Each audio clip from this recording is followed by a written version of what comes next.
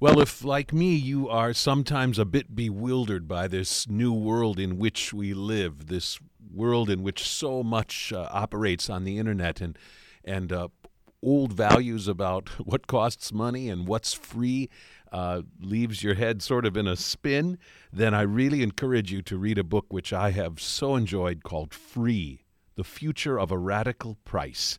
Its author is Chris Anderson, and perhaps you know him from the bestseller The Long Tail. He is the editor-in-chief of Wired magazine, and he intimately understands the world in which we now live and in which so much of our economy operates. And in this fascinating book, he examines many of the ways in which we are coming to a new understanding of what it means for a given item or bit of information to be free, and how, in fact, it radically reshapes who's making money and how much money and in what ways, and the ways both obvious and far from obvious in which all of our lives are really being enriched. And also, of course, some of the ways also in which old models are being radically disrupted and even eliminated altogether.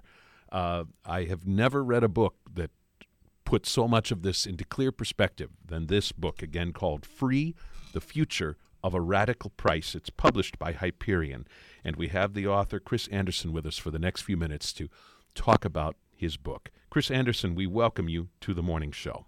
Thank you. What did I say that? Thank you. One intriguing thing you say at one point is that as a magazine editor of Wired, which is something you can buy on a newsstand and hold in your hands or read online, you are, in a sense, somebody who operates in both of these worlds, the old world of newsprint and paper and the online world as well. Could you just talk for a moment about some of the intriguing ways in which your work as the editor of Wired is made rather complicated by having one foot in each of those two worlds? Yeah. So free is one of these concepts that seems totally counterintuitive, but is actually probably the model that you're using right now. Your listeners are listening for free, and it's supported with advertising. So the idea that you can get something for free is not a shock. What's surprising is that the internet extends that far beyond traditional broadcast media. What happens, as a magazine, what happens when we go online is, of course, our websites are free because we want to achieve the largest possible audience. But unfortunately, we don't have the same monopoly over consumer attention we used to have. So we can't charge the same rates. So the question is, you use free to get the largest audience, and you sell at lower rates, but the cost if each individual page is so low that you can make money that way. Now, you hope that some people will convert to the print version. That's the premium version in the freemium equation. And then there'll be more of a scarcity medium, and you can charge more for it. So that's the simple economic model. But then you get at these strange changes in consumer expectation. Like in print, we don't put a car ad next to a car review because that would be a conflict of interest, and people wouldn't trust us. And yet online, we do just the opposite. Of course, we put a car ad next to a car review because that's relevance. That's exactly what Google does.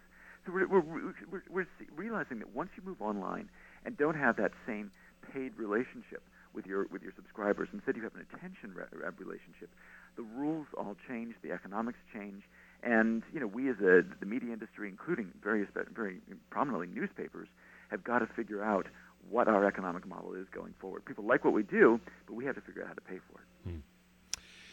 I think some people will be very surprised when they pick up your book to see that Chapter 1 spends a lot of time with things like Jell-O and Gillette razors. I mean, you are not afraid of really stepping back into what, for a lot of your readers, probably feels like ancient history. It isn't quite ancient history, but you really are interested in giving us, at least to some extent, the long-term perspective on where this notion of distributing things for free really came from. Just talk for a moment about the relevance of that. Exactly. So I started coming at this from economics and ended up looking at really perhaps one of the most misunderstood words in the English language, certainly the most misunderstood four-letter word beginning with F. It's the reason it's misunderstood is that its meaning has really changed from the 20th century to the 21st. We know free. We're we see it every day. It's a marketing trick. We don't trust it. Buy one, get one free isn't really free. And so I looked back at the origins of free as marketing, and that started, in the late 1800s with the notion of giving away one thing to sell another. First, it was giving away recipe books for Jell-O to drive demand for Jell-O. Then it was giving away razors to sell blades, and so on. That's not a new economic model. That's just comes out of one pocket or the other. It's you paying sooner or later. What happened in the digital era is that we had an underlying medium where the cost of providing products costs almost nothing. To provide a page or to run some software online not only costs almost nothing today, but it falls in price by 50% every year, thanks to Moore's law and all that. That introduces a new form of free. Now it's not a trick. It's not you paying. You use Google every day, but it probably doesn't show up in your credit card statement. And that introduces the possibility, as we move things from atoms to bits, from physical goods and services to software, of invoking free as often as possible to get the largest audience while still being able to make money because the costs are so low. One of the things you say about free is that, it can mean a lot of different things, and that you say it has this incredible power to grab our attention and yet also this capacity to raise suspicion. Talk for a moment about that, and maybe one of the stories you could tell is of the interesting difference between the Village Voice and The Onion, a very, very striking parallel story that plays out so differently around the same concept of something being free. In that case, it's a question of quality and free. So there's this phrase, you get what you pay for. And there's so many cliches about free that we hear. There's no such thing as a free lunch, etc. In this case, people often ask, well, if it's free, it's probably not any good. And that turns out it has entirely to do with your expectations of what that product used to cost or should cost. So if a product was paid, as in the case of the Village Voice, a weekly newspaper in New York, and then becomes free, people think it's of lower quality. But if a product was started free and always remains free, as The Onion was, also distributed in boxes on street corners, people don't have that same presumption of same association between cost and quality. They take it for what it is. We're seeing this launch of we've seen a whole bunch of new free newspapers, especially in Europe, that were aimed for younger audiences. That's because those younger audiences who've grown up online don't think that things that are free must be poor quality. Everything online is free, and they accept them for what they are. So this, again, you don't think less of Google as a search engine because it doesn't cost you anything, because you hadn't had your expectations of search being a paid service already set. Another really interesting example of the sort of interesting, complicated psychology that is at play with this matter of low cost versus something being free is told in a story about chocolate, of all things. In fact, I think you're quoting a story from a book called Predictably Irrational, in which you quote the author as saying, "Zero is not just another price. It turns out zero is an emotional hot button, a source of irrational excitement." And he goes on to explain this with a real-life experiment involving chocolate. Can you tell our listeners about that? This is a fascinating little experiment. So this was a case where you offer people different chocolates at different prices. I think there was a Hershey Kiss, and there was a Lindt truffle, etc. From Switzerland. And the question was, there were different prices and different qualities, and the question was, which students would choose which ones. And if I recall this one, I'm going to have to summon it from my memory. Well, I have it right here if you want me to read the specifics. Yeah, would you mind? So there were two different kinds of treats, this prized Lindt truffle from Switzerland and then an ordinary Hershey's Kiss. The Lindt truffle from Switzerland was 15 cents, an amazing bargain. The Hershey's Kiss, 1 cent. And so that's how this was first presented, as two possible choices. Right. Then they lowered each of them by 1 penny. So then it becomes the truffle is 14 cents, the Hershey's Kiss is free. And, of course, what's interesting about this experiment is how drastically differently people behaved in those two stages of the experiment.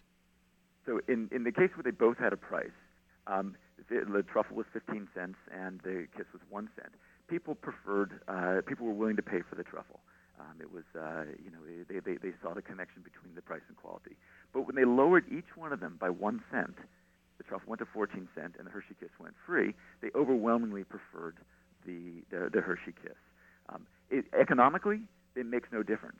But the difference between 1 penny and 0 is psychologically night and day. We're irresistibly drawn to free. You tell this story at the end of talking about something called the penny gap, which is then this chocolate story is a really interesting example of that.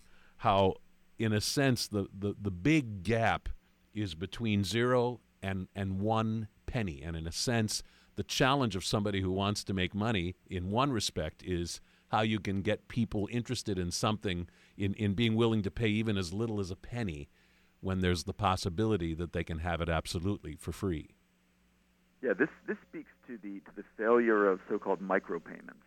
One of the fantasies on the internet has always been that you could charge people just a penny for a view of a cartoon or something, that you could have this massive volume of a few microcents and it would turn into a big business. It's never worked. And the problem is not economic, it's psychological. What happens when we see a price is we have to think about it. Is it worth it? How much is it worth? Do I really want it? And that little flag that goes up, and every time you see a price and has to be dealt with, is what's called a mental transaction cost. It's basically work. We have to think about it, and we hate to think about stuff. You call it at one point the toll, T-O-L-L, the toll of thinking. when we have to think about this transaction and do a little mental calculating of whether or not this price is fair or worth it or something we can afford. Exactly. So the problem with a penny is that it's got all of the mental toll of a real price, but none of the economic benefits of a real price. In other words, it's got the psychological downsides of making you think about it without the revenue upsides of something like $10 or $20 or $30. So if you're gonna have all that psychological baggage of a price, why not just round down to 0?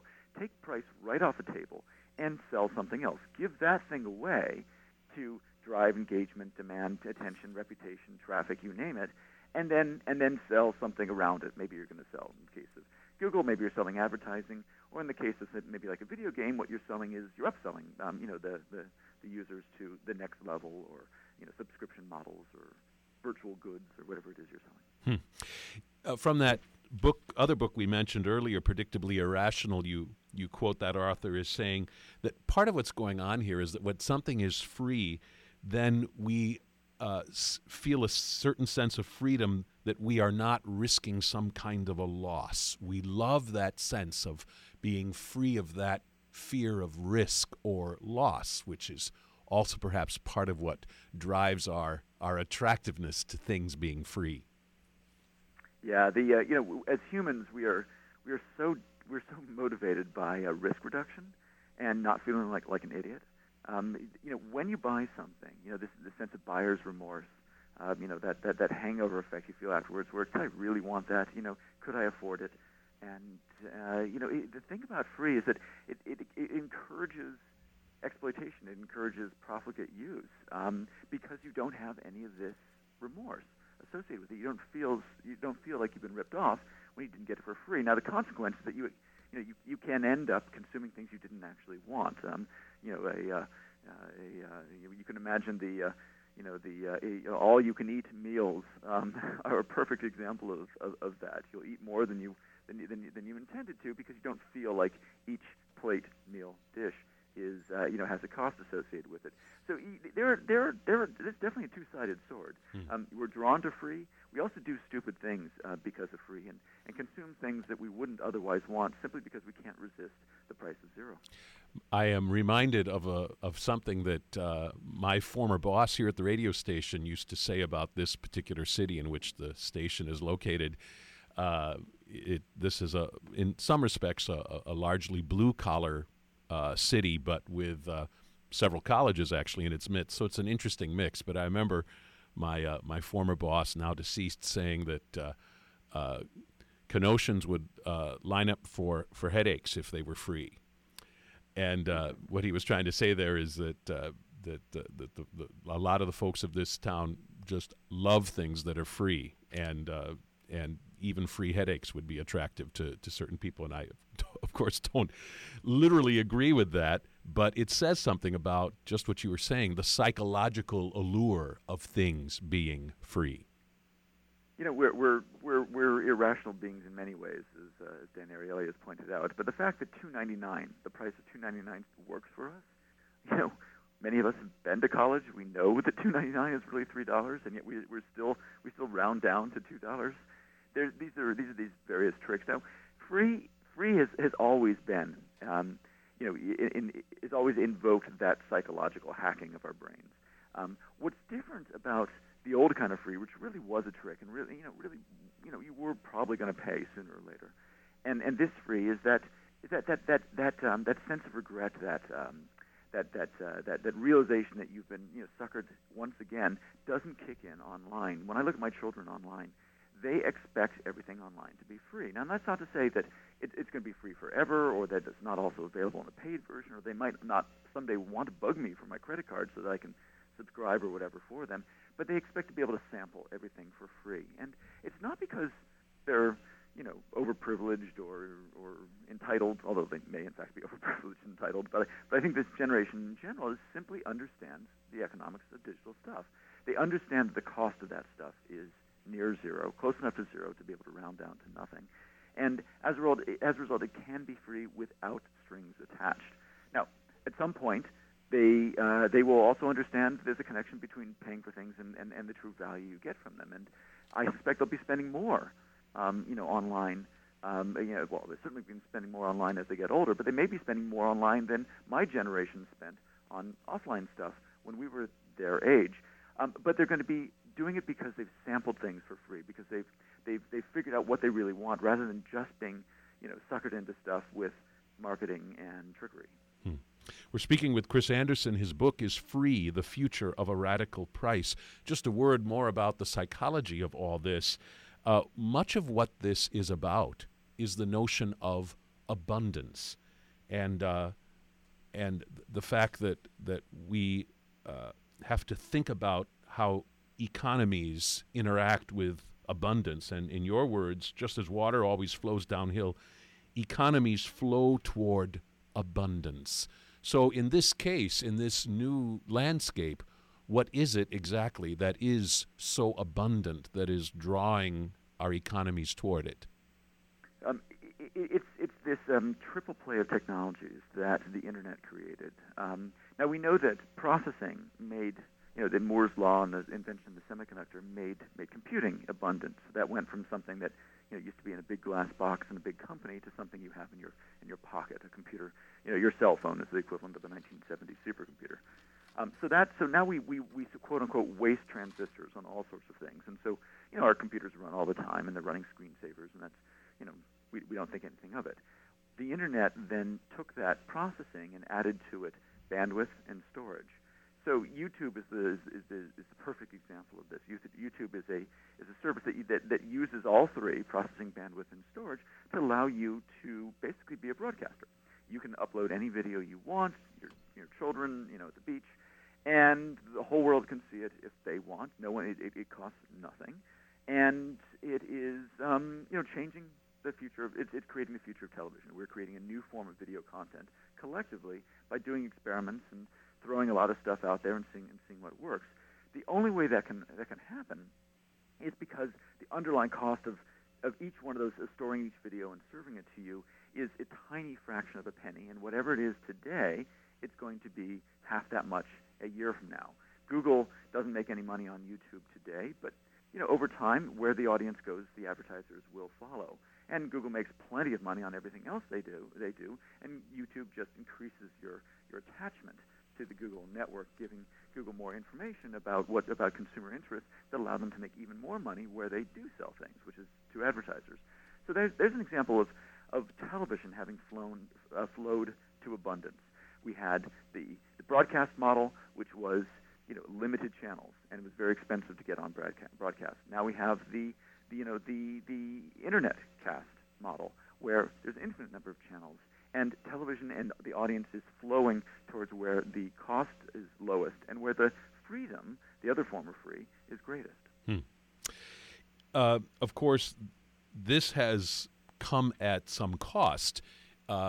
This process, which at one point you called demonetization, that is, in a sense, taking money, taking cost out of the equation. I mean, it changes things radically. And you say that one of the things that's perhaps a little troublesome or worrisome is how this is going to work in terms of demonetization and then remonetization. I mean, if you take money out of everything and there's no money left, well, then, in a sense, nothing happens. Or, I mean, everything starts to shrivel. Maybe you can put that better than I just did. What is that balance between demonetization and remonetization? And what is it about that which makes some people right in the heart of this a little bit worried about the current situation? The best example of this, of course, is newspapers. What we've done with newspapers is, with competition, and that competition is not just, the Internet's infinite variety of information, but also competition for classifieds with Craigslist. We are demonetizing parts of the newspaper industry. Their classified revenues are falling. Their traditional display ad revenues are falling. Their print subscriber rolls are falling, all because of competition. For every $1 billion of market cap that Craigslist takes out of the newspaper industry, and I use that phrase guardedly since they're not actually taking it out themselves, but the money's the market cap is going down. Craigslist, the classified audience is moving to things like Craigslist. Well, that money's being diverted in a sense. What's happening is it's kind of disappearing in a funny way. It's not like it goes from the newspapers to Craigslist. So the newspapers lose $1 billion of market cap, and Craigslist makes maybe $1 million of money, just enough to pay their server bills. Really, it's a small company, about 40 people. So it's not like the money flows from one company to the other. The money sort of vaporizes, and the question is, well, where does it go? And the simple answer is it is distributed to all of us in some weird way that it's hard to measure. So we all save a little money. Those of us who use classifieds, by going with free classifieds on Craigslist, we save a little money by not spending it with the newspapers. We might get a better experience. We might sell the product faster or at a higher price because Craigslist is a more efficient market. And and these pennies that we've all sort of accumulated in savings and greater prices may or may not add up to what the newspapers lost. We don't know yet. It's impossible to measure. Now, over time, the newspapers are going to have to find a new model, and that's true for media as a whole. And so right now, with the first wave is to sort of say, whoa, okay, the money disappears, it goes in some place we can't measure, desperate times. And then we figure out what is it that we do that people still value. Is it all the news or just the community news? Is it is it the paper form, or would they rather have it online? And once we figure out what it is we do that people still value, then we have to build a business model that can support that, and that's the remonetization step, and we're not there yet. And that is the problem with free, is that because the digital economics make it so easy for other people to compete with you at zero cost, free tends to take money out of a market before we figure out the business models built on free to bring it back in. So it's very destructive. It can be very destructive. It can be very bumpy. You can sort of, you can collapse before you reform. And that's why there's so much fear about free out there right now. Right. Well, and not just from, grandpas and grandmas, and for that matter, 49-year-olds like me who find a lot of this a bit bewildering, but even for someone like Eric Schmidt, CEO of Google. You say, this is the paradox that worries Schmidt. We could be at a moment where the short-term negative consequences of demonetization are felt before the long-term positive effects, which would be of, I guess, remonetization. And you go on to say it's important to Google that there are lots of winners, because part of why Google thrives is that there's all this great information out there that they help us sort through. But if all of that starts to go away, then in a sense, Google has a lot less to do, or Google itself is going to be a lot less valuable to us if nothing on the internet is worth searching for, in a sense. Yeah, exactly. I mean, Google, lives not. I mean, parasitically is not the right word, but Google, it's able to give you good search results because other people have created that information. Google doesn't create it itself. Other people create that information for a number of reasons. Amateurs create it for incentives like reputation and attention and expression, but professionals like me do it for money. Now, if we demonetize professional media before we remonetize it, and much of the traditional information and content that's produced by institutions just disappears, then then Google's results will be less relevant, and Google will make less money, et cetera. So we can all see the problem. And beyond the solution. And of course, beyond the problems for Google are the problems for us as a society. I mean, that for instance, if all of our newspapers go out of business and we don't have journalists doing the work of a free press, that's a really scary world.